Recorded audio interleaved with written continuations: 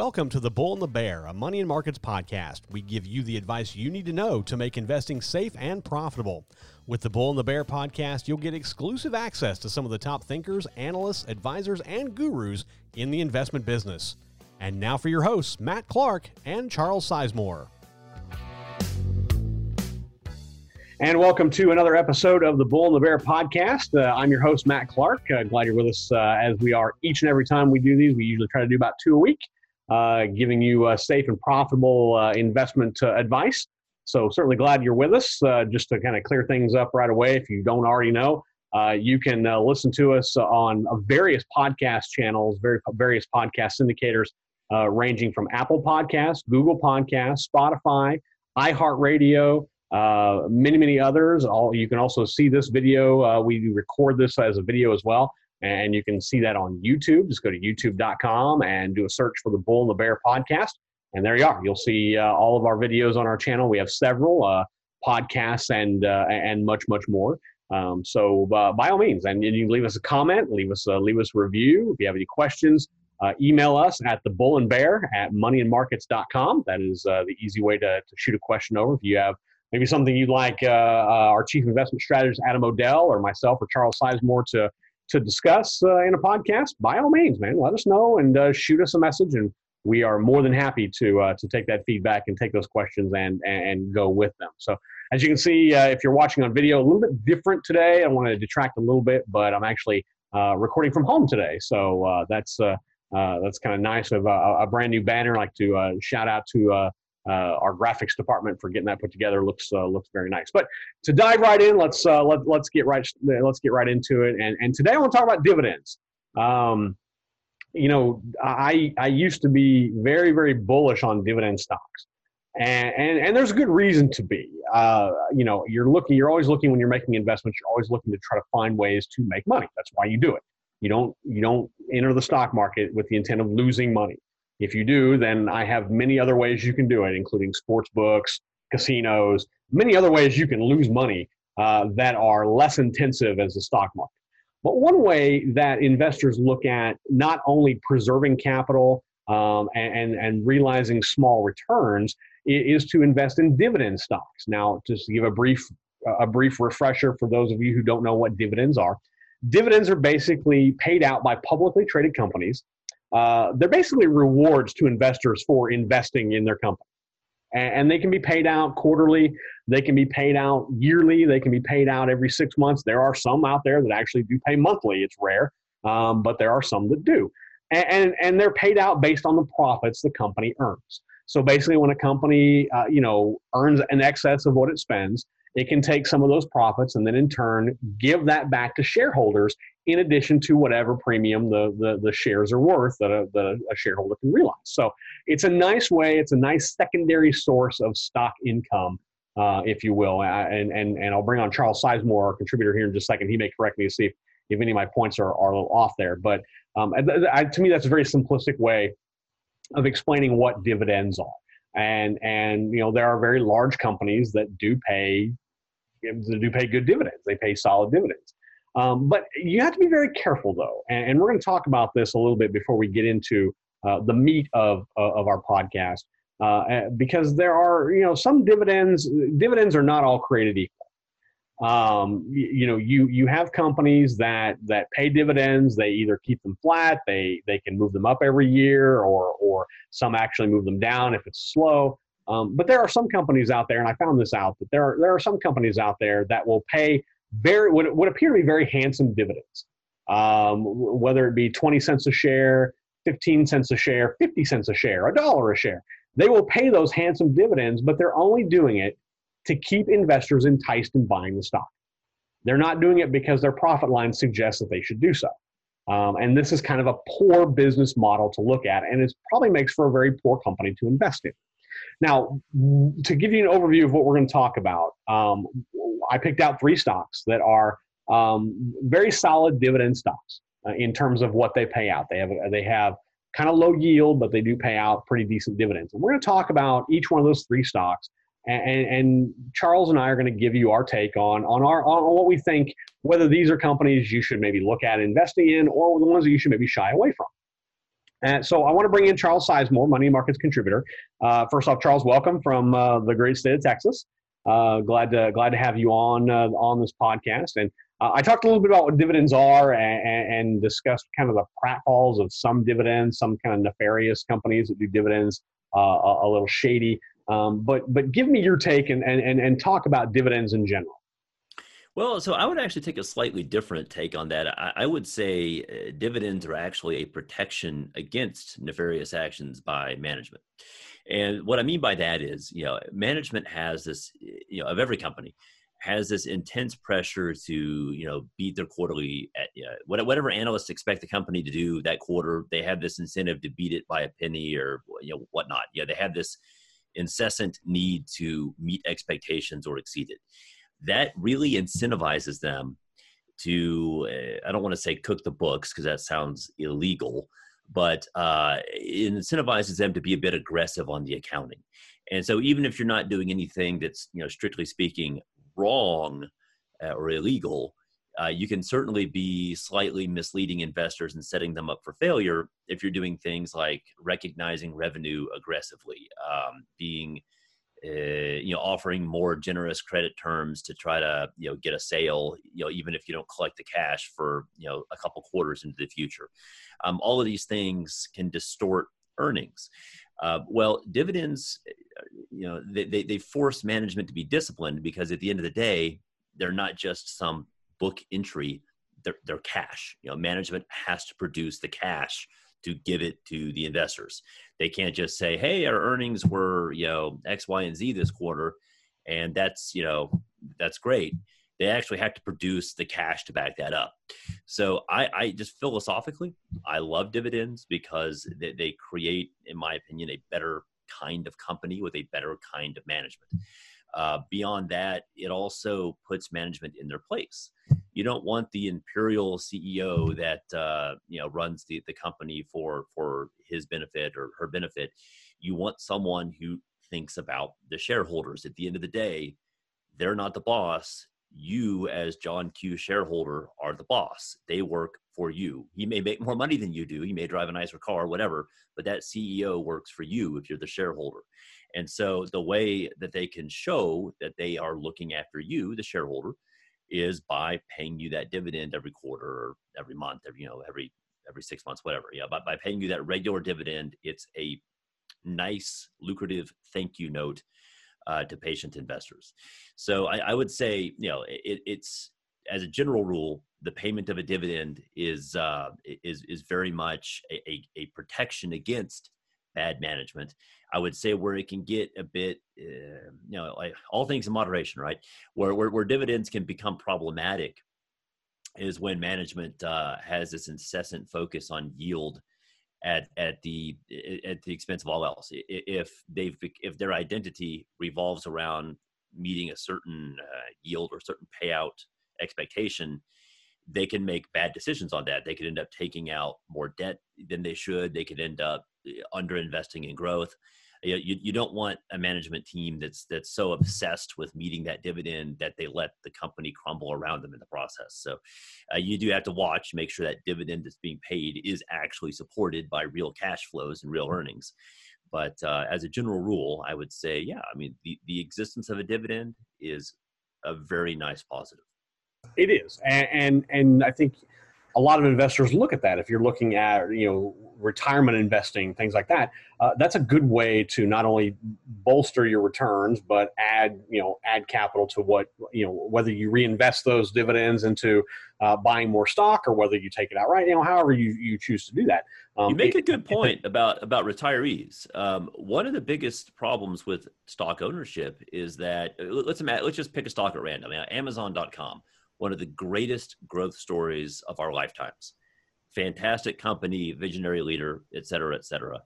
Well, let's say you've been riding the stock up for years. The only way, you got to live, right? You still got to eat. You got to pay your bills in retirement.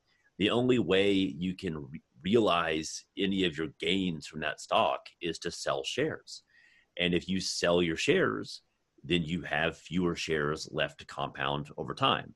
So the nice aspect of a dividend is it allows you to realize a gain along the way, so you don't have to sell your shares. That's one of the reasons I really wish some of our big tech companies would be a bit more generous in the dividend front, because I think these are great stocks to own. I don't think you should be forced to sell them to pay for your retirement needs, but that's a longer conversation for a different day. It is, and the one thing to keep in mind is that it's the company's prerogative to pay a dividend. There's no requirement. There's nothing suggests that a company has to pay a dividend. It's a company that chooses to pay it, and they make the determination based on the profits on what that dividend will be.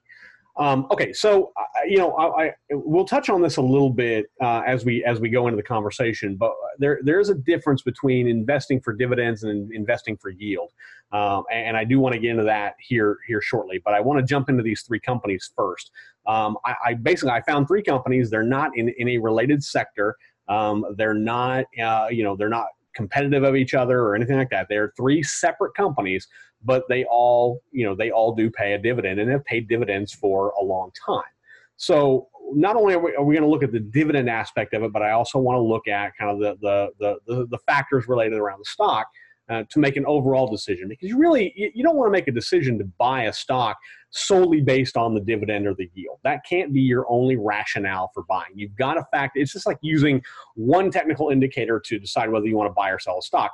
It may work, but it's probably not the best approach. You probably want to incorporate different factors and maybe even some fundamental research in before you decide to buy a stock, not just taking one thing and using that as your basis and your mode. I mean, I will only invest when the company hits the golden cross or something like that. Yeah, you want to be a little bit more robust with your methodology than that. So the first company that I found here is a company that produces medical and scientific imaging. It does RF technology and other software. It's a good size company. It's not a small company. None of these are, by the way, and you won't see a lot of small cap companies paying dividends anyway. They're mostly reserved for large cap, mega cap. To an extent, some mid caps may pay dividends, but it's pretty rare. And this is Roper Technologies Incorporated. It trades on the New York Stock Exchange under ROP. In terms of its dividends, it did recently in Q1 raise its 2020 dividend to 50 cents per share. And that's up from 46 cents a share it paid in the previous quarter. That 46-cent dividend was held throughout 2019 and was actually a raise from 41 cents per share it paid in 2018. So the trend here is that you see it started at, and you go even farther back, but I'm just taking the last couple of years. But in 2018, you're at 41 cents, and they bump up a nickel to 46 cents, and then up 4 cents to 50 cents a share in Q1 of 2020. Now in Q2, where economic situations may be different, there's no telling what they're going to do with the dividend. This is just the most recent dividend data, so you have to kind of factor that in. It's got a 1-year dividend growth rate of about 12%, just a touch over 12%. And I'll start by asking you, Charles. You've had a little bit of time to look at this at this company as I gave these to you yesterday. And first off, give me your take on Roper Technologies and how its dividend has paid out. Well, the first thing I'll mention is it sounds like a boot company. Now, maybe that's the Texan in me, but when I see something called Roper, I just assume it makes boots. Because you're thinking Roper boots. I was. That's immediately where I went. But that's not at all what the company does, clearly. I think they are interesting for a couple of reasons. One, they have a really long history of raising their dividend. They've been raising it since 2009. That's a really nice long streak. One of my favorite expressions, and I don't know where this expression came from, but I'm just going to appropriate it as my own now.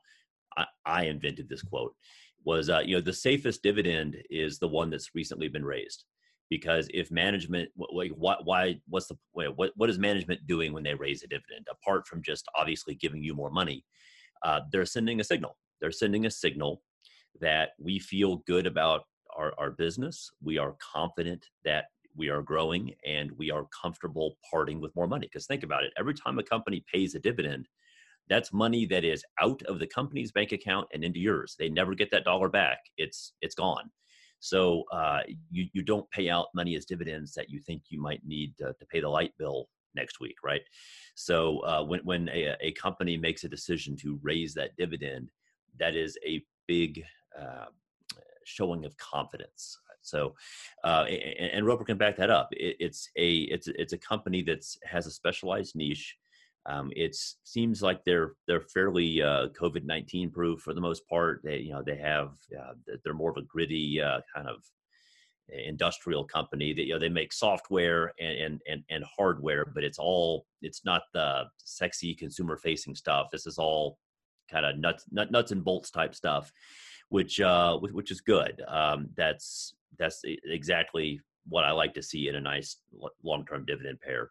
The yield isn't exceptionally high right now, but that's okay. If you look at competing, look at what bonds yield these days. Bonds yield practically zero. So it's not realistic for us to expect stock dividend yields of 3, 4, 5% across a diversified portfolio. You may have a few stocks that yield that for sure, and there's nothing wrong with that. There's everything right with that. But I think a lower dividend yield around the 1% mark or whatnot is actually not a deal breaker in a world where bond yields are practically zero. So overall, I like Roper. You don't really buy it because you expect some massive windfall check in your mailbox every quarter. You buy it because it's a consistent dividend grower. It's a healthy company, and it's largely off the radar screen of most investors. I will tell you, just looking at, I'm looking over here at my screen on some of the other ratios and whatnot. In terms of against the industry, and this is a software specific industry, or specific software industry rather. Its ratios are relatively solid compared to the rest of its peers. And its return-ons are very, very good. You're looking at an industry that has negative return-ons both in assets, equity, and investment, whereas Roper is positive across the board. It's a relatively, I would say, I don't know that I necessarily say it's undervalued, but I think it's valued about right. Its PE ratio is much, much lower than the rest of the industry, but the rest of its price to sales, price to cash flow, and price to book are, a little lower than the industry average. But yeah, I'm not necessarily concerned with a lower dividend yield. Its forward dividend yield is 0.5%. I'm not necessarily concerned with that because I think you're right. I think, you buy a company like Roper, not because you're not buying it for the dividend, you're buying it for the company. And because you like the boots. Yeah, and the boots, which it does not do, by the way. Which it does not do. So I would have to say that Roper, to me, if you're looking at the stock overall, is a strong buy. I say a buy, not a strong buy, but a buy. And I think the dividend just adds a nice icing to that to that buy. In a diversified dividend growth portfolio, a stock like this clearly has a place. Software has been one of the best industries to be in for the last decade. At the end of the day, I don't see that changing tomorrow. So I would agree.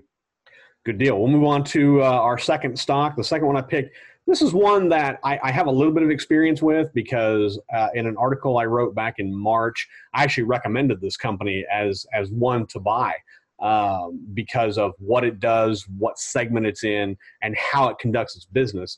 And it's classified as a gold stock, but it's not really a gold stock in the traditional sense. It's not a miner. It does not own mines. It does not, pay for mining. It does not do any of that. This is a company that focuses on royalties surrounding gold. So basically, it's a company that has no upfront mining costs and makes money just strictly on the gold that's pulled out of the ground. And those margins are actually very, very good. And this company has performed very well since I recommended it in March, not to toot the horn, but it's up about 35-36% since March. So it is weathered the coronavirus downturn and whatnot very, very well. And it's Franco-Nevada Corporation. Again, it's not a gold miner. You think Franco-Nevada actually kind of sounds like a really cool gold mining stock name, but it's not. Like I said, they focus strictly on the royalties of the actual gold, not the mining of it. So gold you pull on the ground, they have royalties on it, and they collect on those royalties. much like, I don't know if it's really quite the same, but much like kind of record deal royalties. Artists get royalties on music played over the course of time, not just when they make it. So they collect pennies on the listen or whatever. Whenever every time you download a song, that artist of song you download is likely getting some sort of a small 1 cent, 2 cent, 3 cent kickback because you downloaded their song. So that's kind of how the royalties work to the best of that I have it. Now, Franco-Nevada recently raised its dividend by a penny a share. It's now up to 26 cents a share. They did that back in May. It's got a 1-year annual dividend growth. It's not really exciting. It's about 4%. So it's not a real aggressive growth in terms of dividend, but it's been a very solid dividend stock. Not only, and it's been solid all the way around really in terms of not just dividends, but also in the sector that it's in, and because gold has already surpassed the $1,800 mark and it's doing very, very well. So Charles, your thoughts on Franco-Nevada? Yeah. So as a general rule, well, let me back up for a second. I'm trying to think of a good analogy here. There's the old expression, you can look for Mrs. Right or you can look for Mrs. Right now. And I would say Franco-Nevada is that Mrs. Right now. It's as for a dividend stock, I don't necessarily like anything tied to commodities because the income stream can be really volatile. That said, right now, I absolutely love anything related to gold. As we've discussed on this program multiple times, actually, I think having exposure to precious metals makes a lot of sense in an era where the Fed is printing $1 trillion a month. I think we are looking at a period of financial uncertainty, if not outright instability. And I'm not bashing the Fed. I'm not throwing them under the bus. If I had Jerome Powell's job, frankly, I have no idea what I would do. I'd probably do the same thing he did. I would just flood the market with liquidity and hope for the best.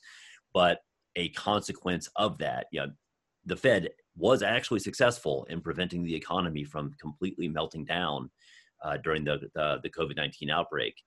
But a problem with that, a long-term consequence, is that we may be looking at a prolonged period of dollar weakness, dollar instability, a lack of faith in the financial system, et cetera. All of those are very real issues. So I think having exposure to precious metals in general, anything associated with precious metals, is a great idea.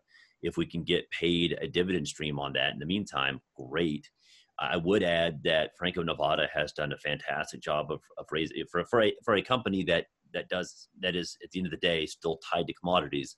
It's been a remarkable dividend. It's had a remarkable streak of dividend increases going all the way back to 2008. I would say, as a general rule, though, I wouldn't. If I'm building a dividend growth portfolio, I would steer clear of anything having to do with commodities. But I would make an exception here for the here and now because I do like it. Now, one other point I would make: you said that Franco-Nevada is not a miner. That's an important distinction because even though the bull case for precious metals has been, it hasn't really changed in months.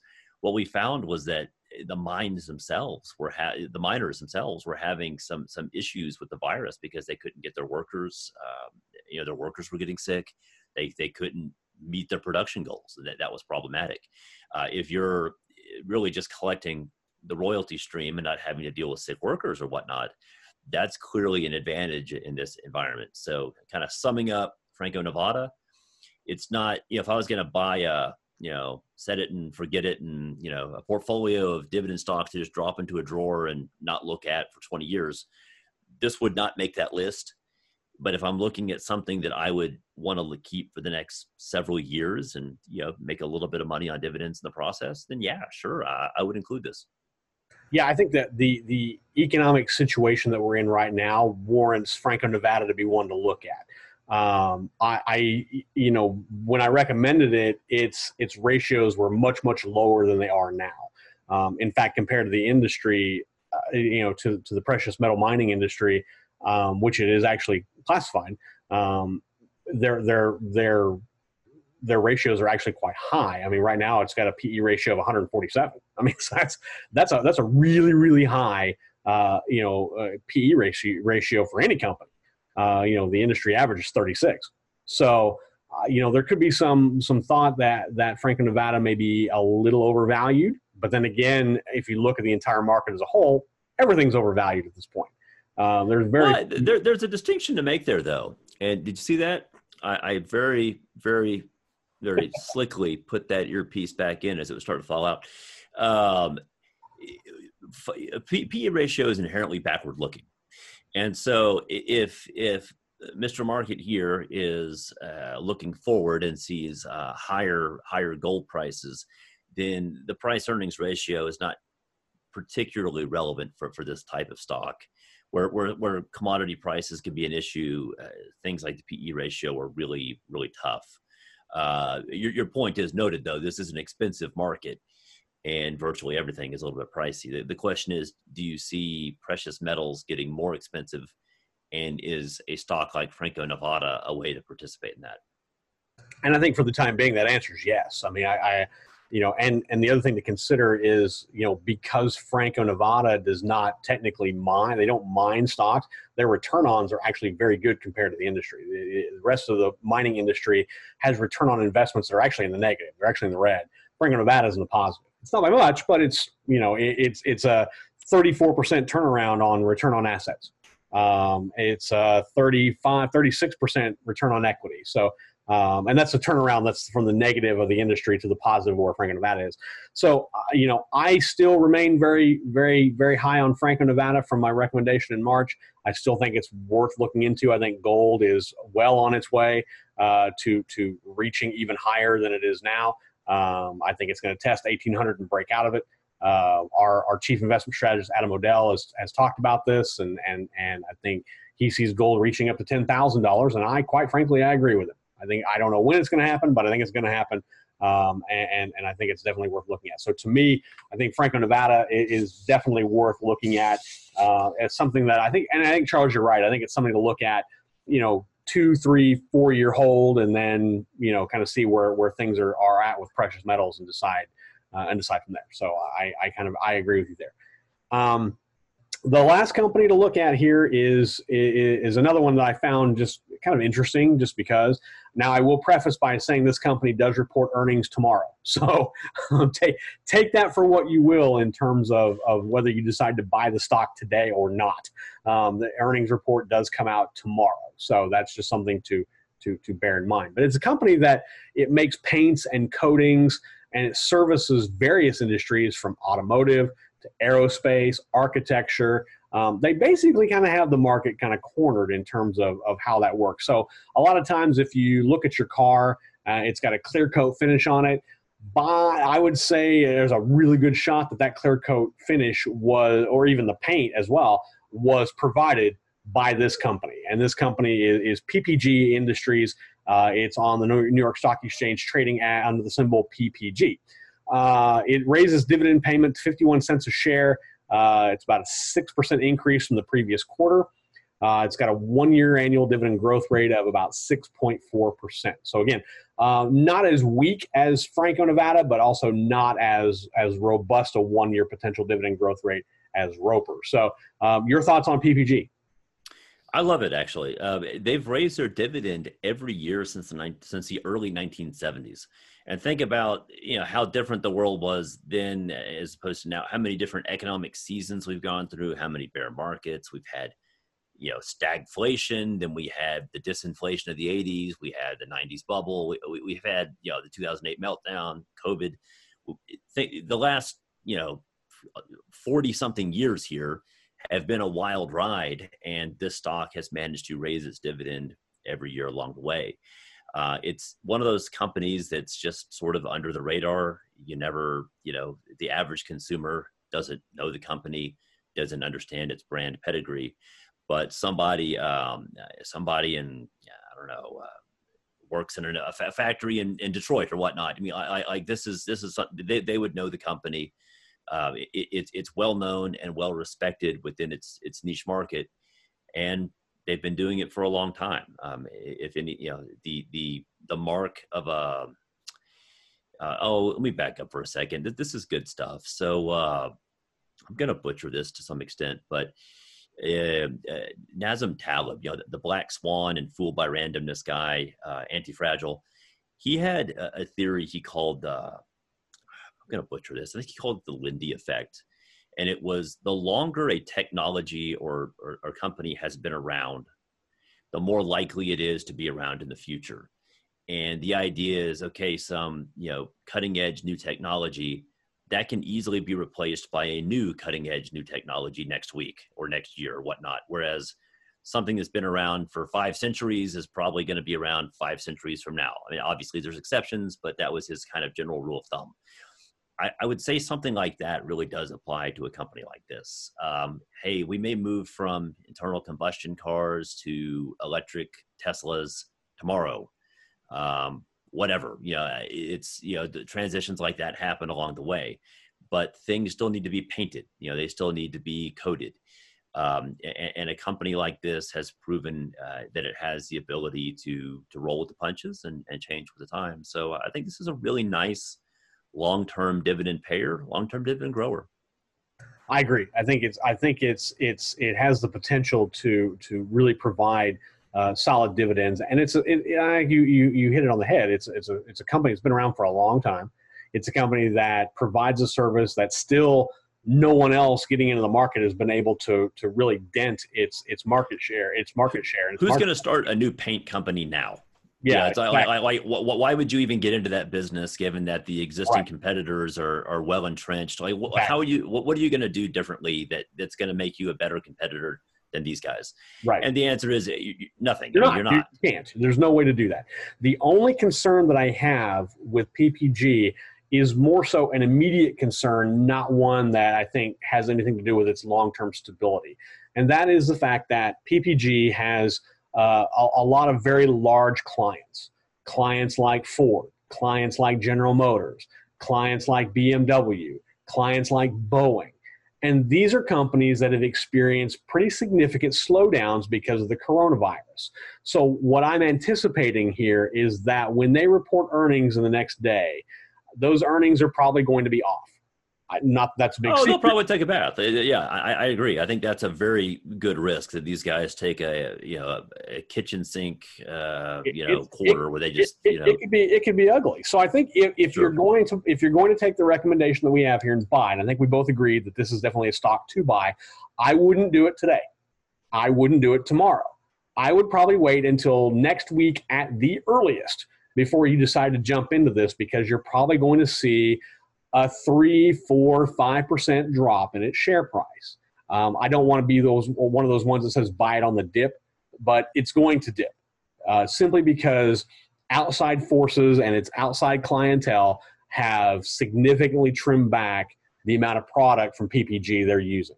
And that's going to impact sales, that's going to impact the bottom line, and that's going to impact its quarterly report.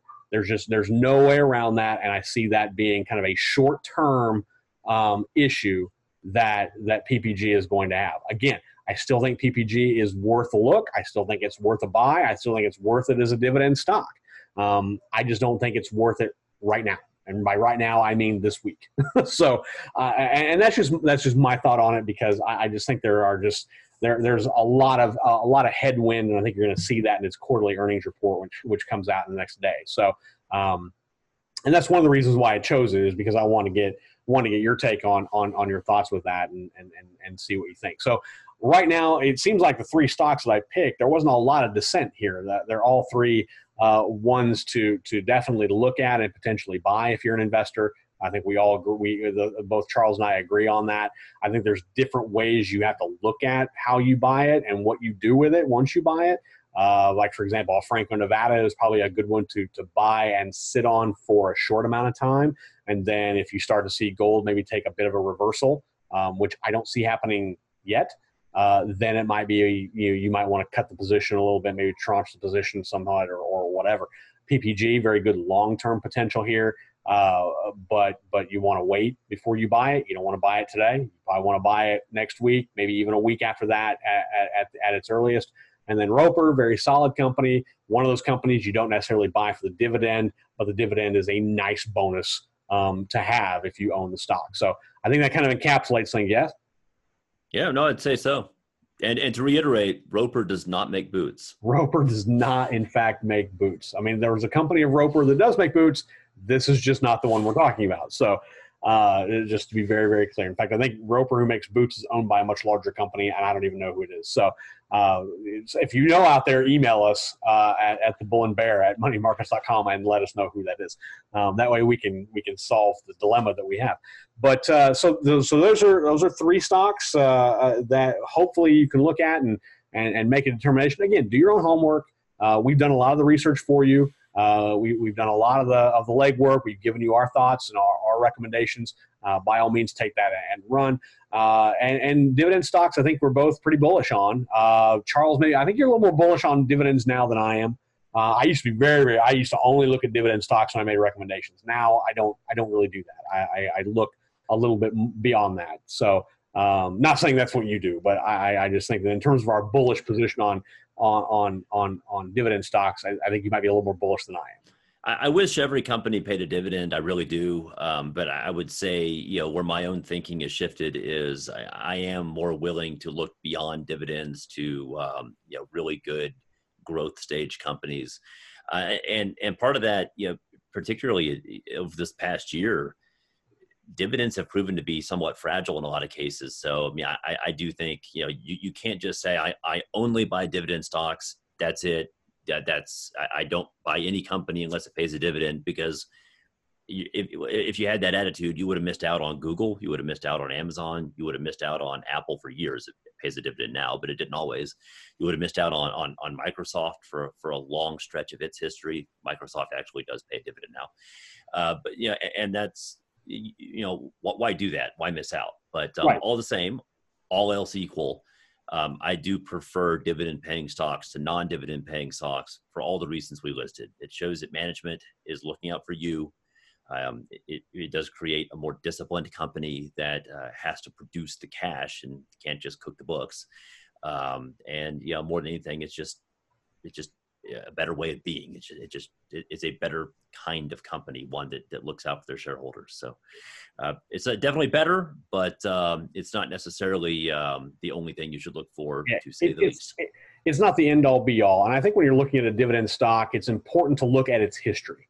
Don't look at what it's done in the last quarter. Look at what it's done in the last decade or last 5 years or whatever, to see kind of what its trend is. Now realize that, the last 5 years we've been in a pretty strong bull market. So raising dividends is kind of a no-brainer because things have been rocking and rolling pretty good.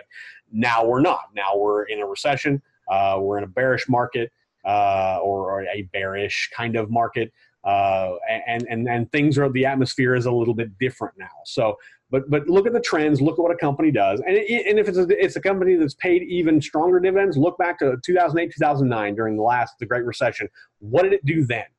And and that might give you a bit of an indication of what you can expect for a dividend stock to do here in the coming months, in the coming quarters with the way things are now. So that we kind of put a lid on things with that. So hopefully that's given you a lot of things to think about in terms of dividend stocks, and definitely appreciate you coming on, Charles. Thank you for that.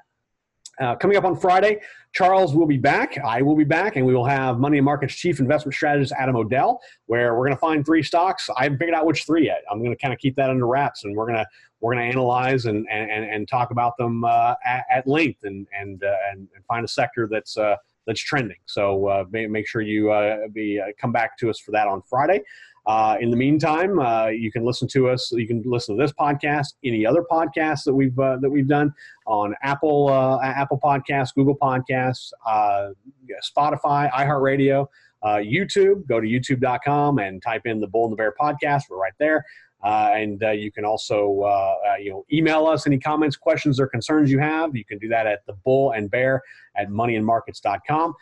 Any one of those places you listen, make sure you leave us a comment, leave us a review, leave us a question. More than happy to take a look at those types of things.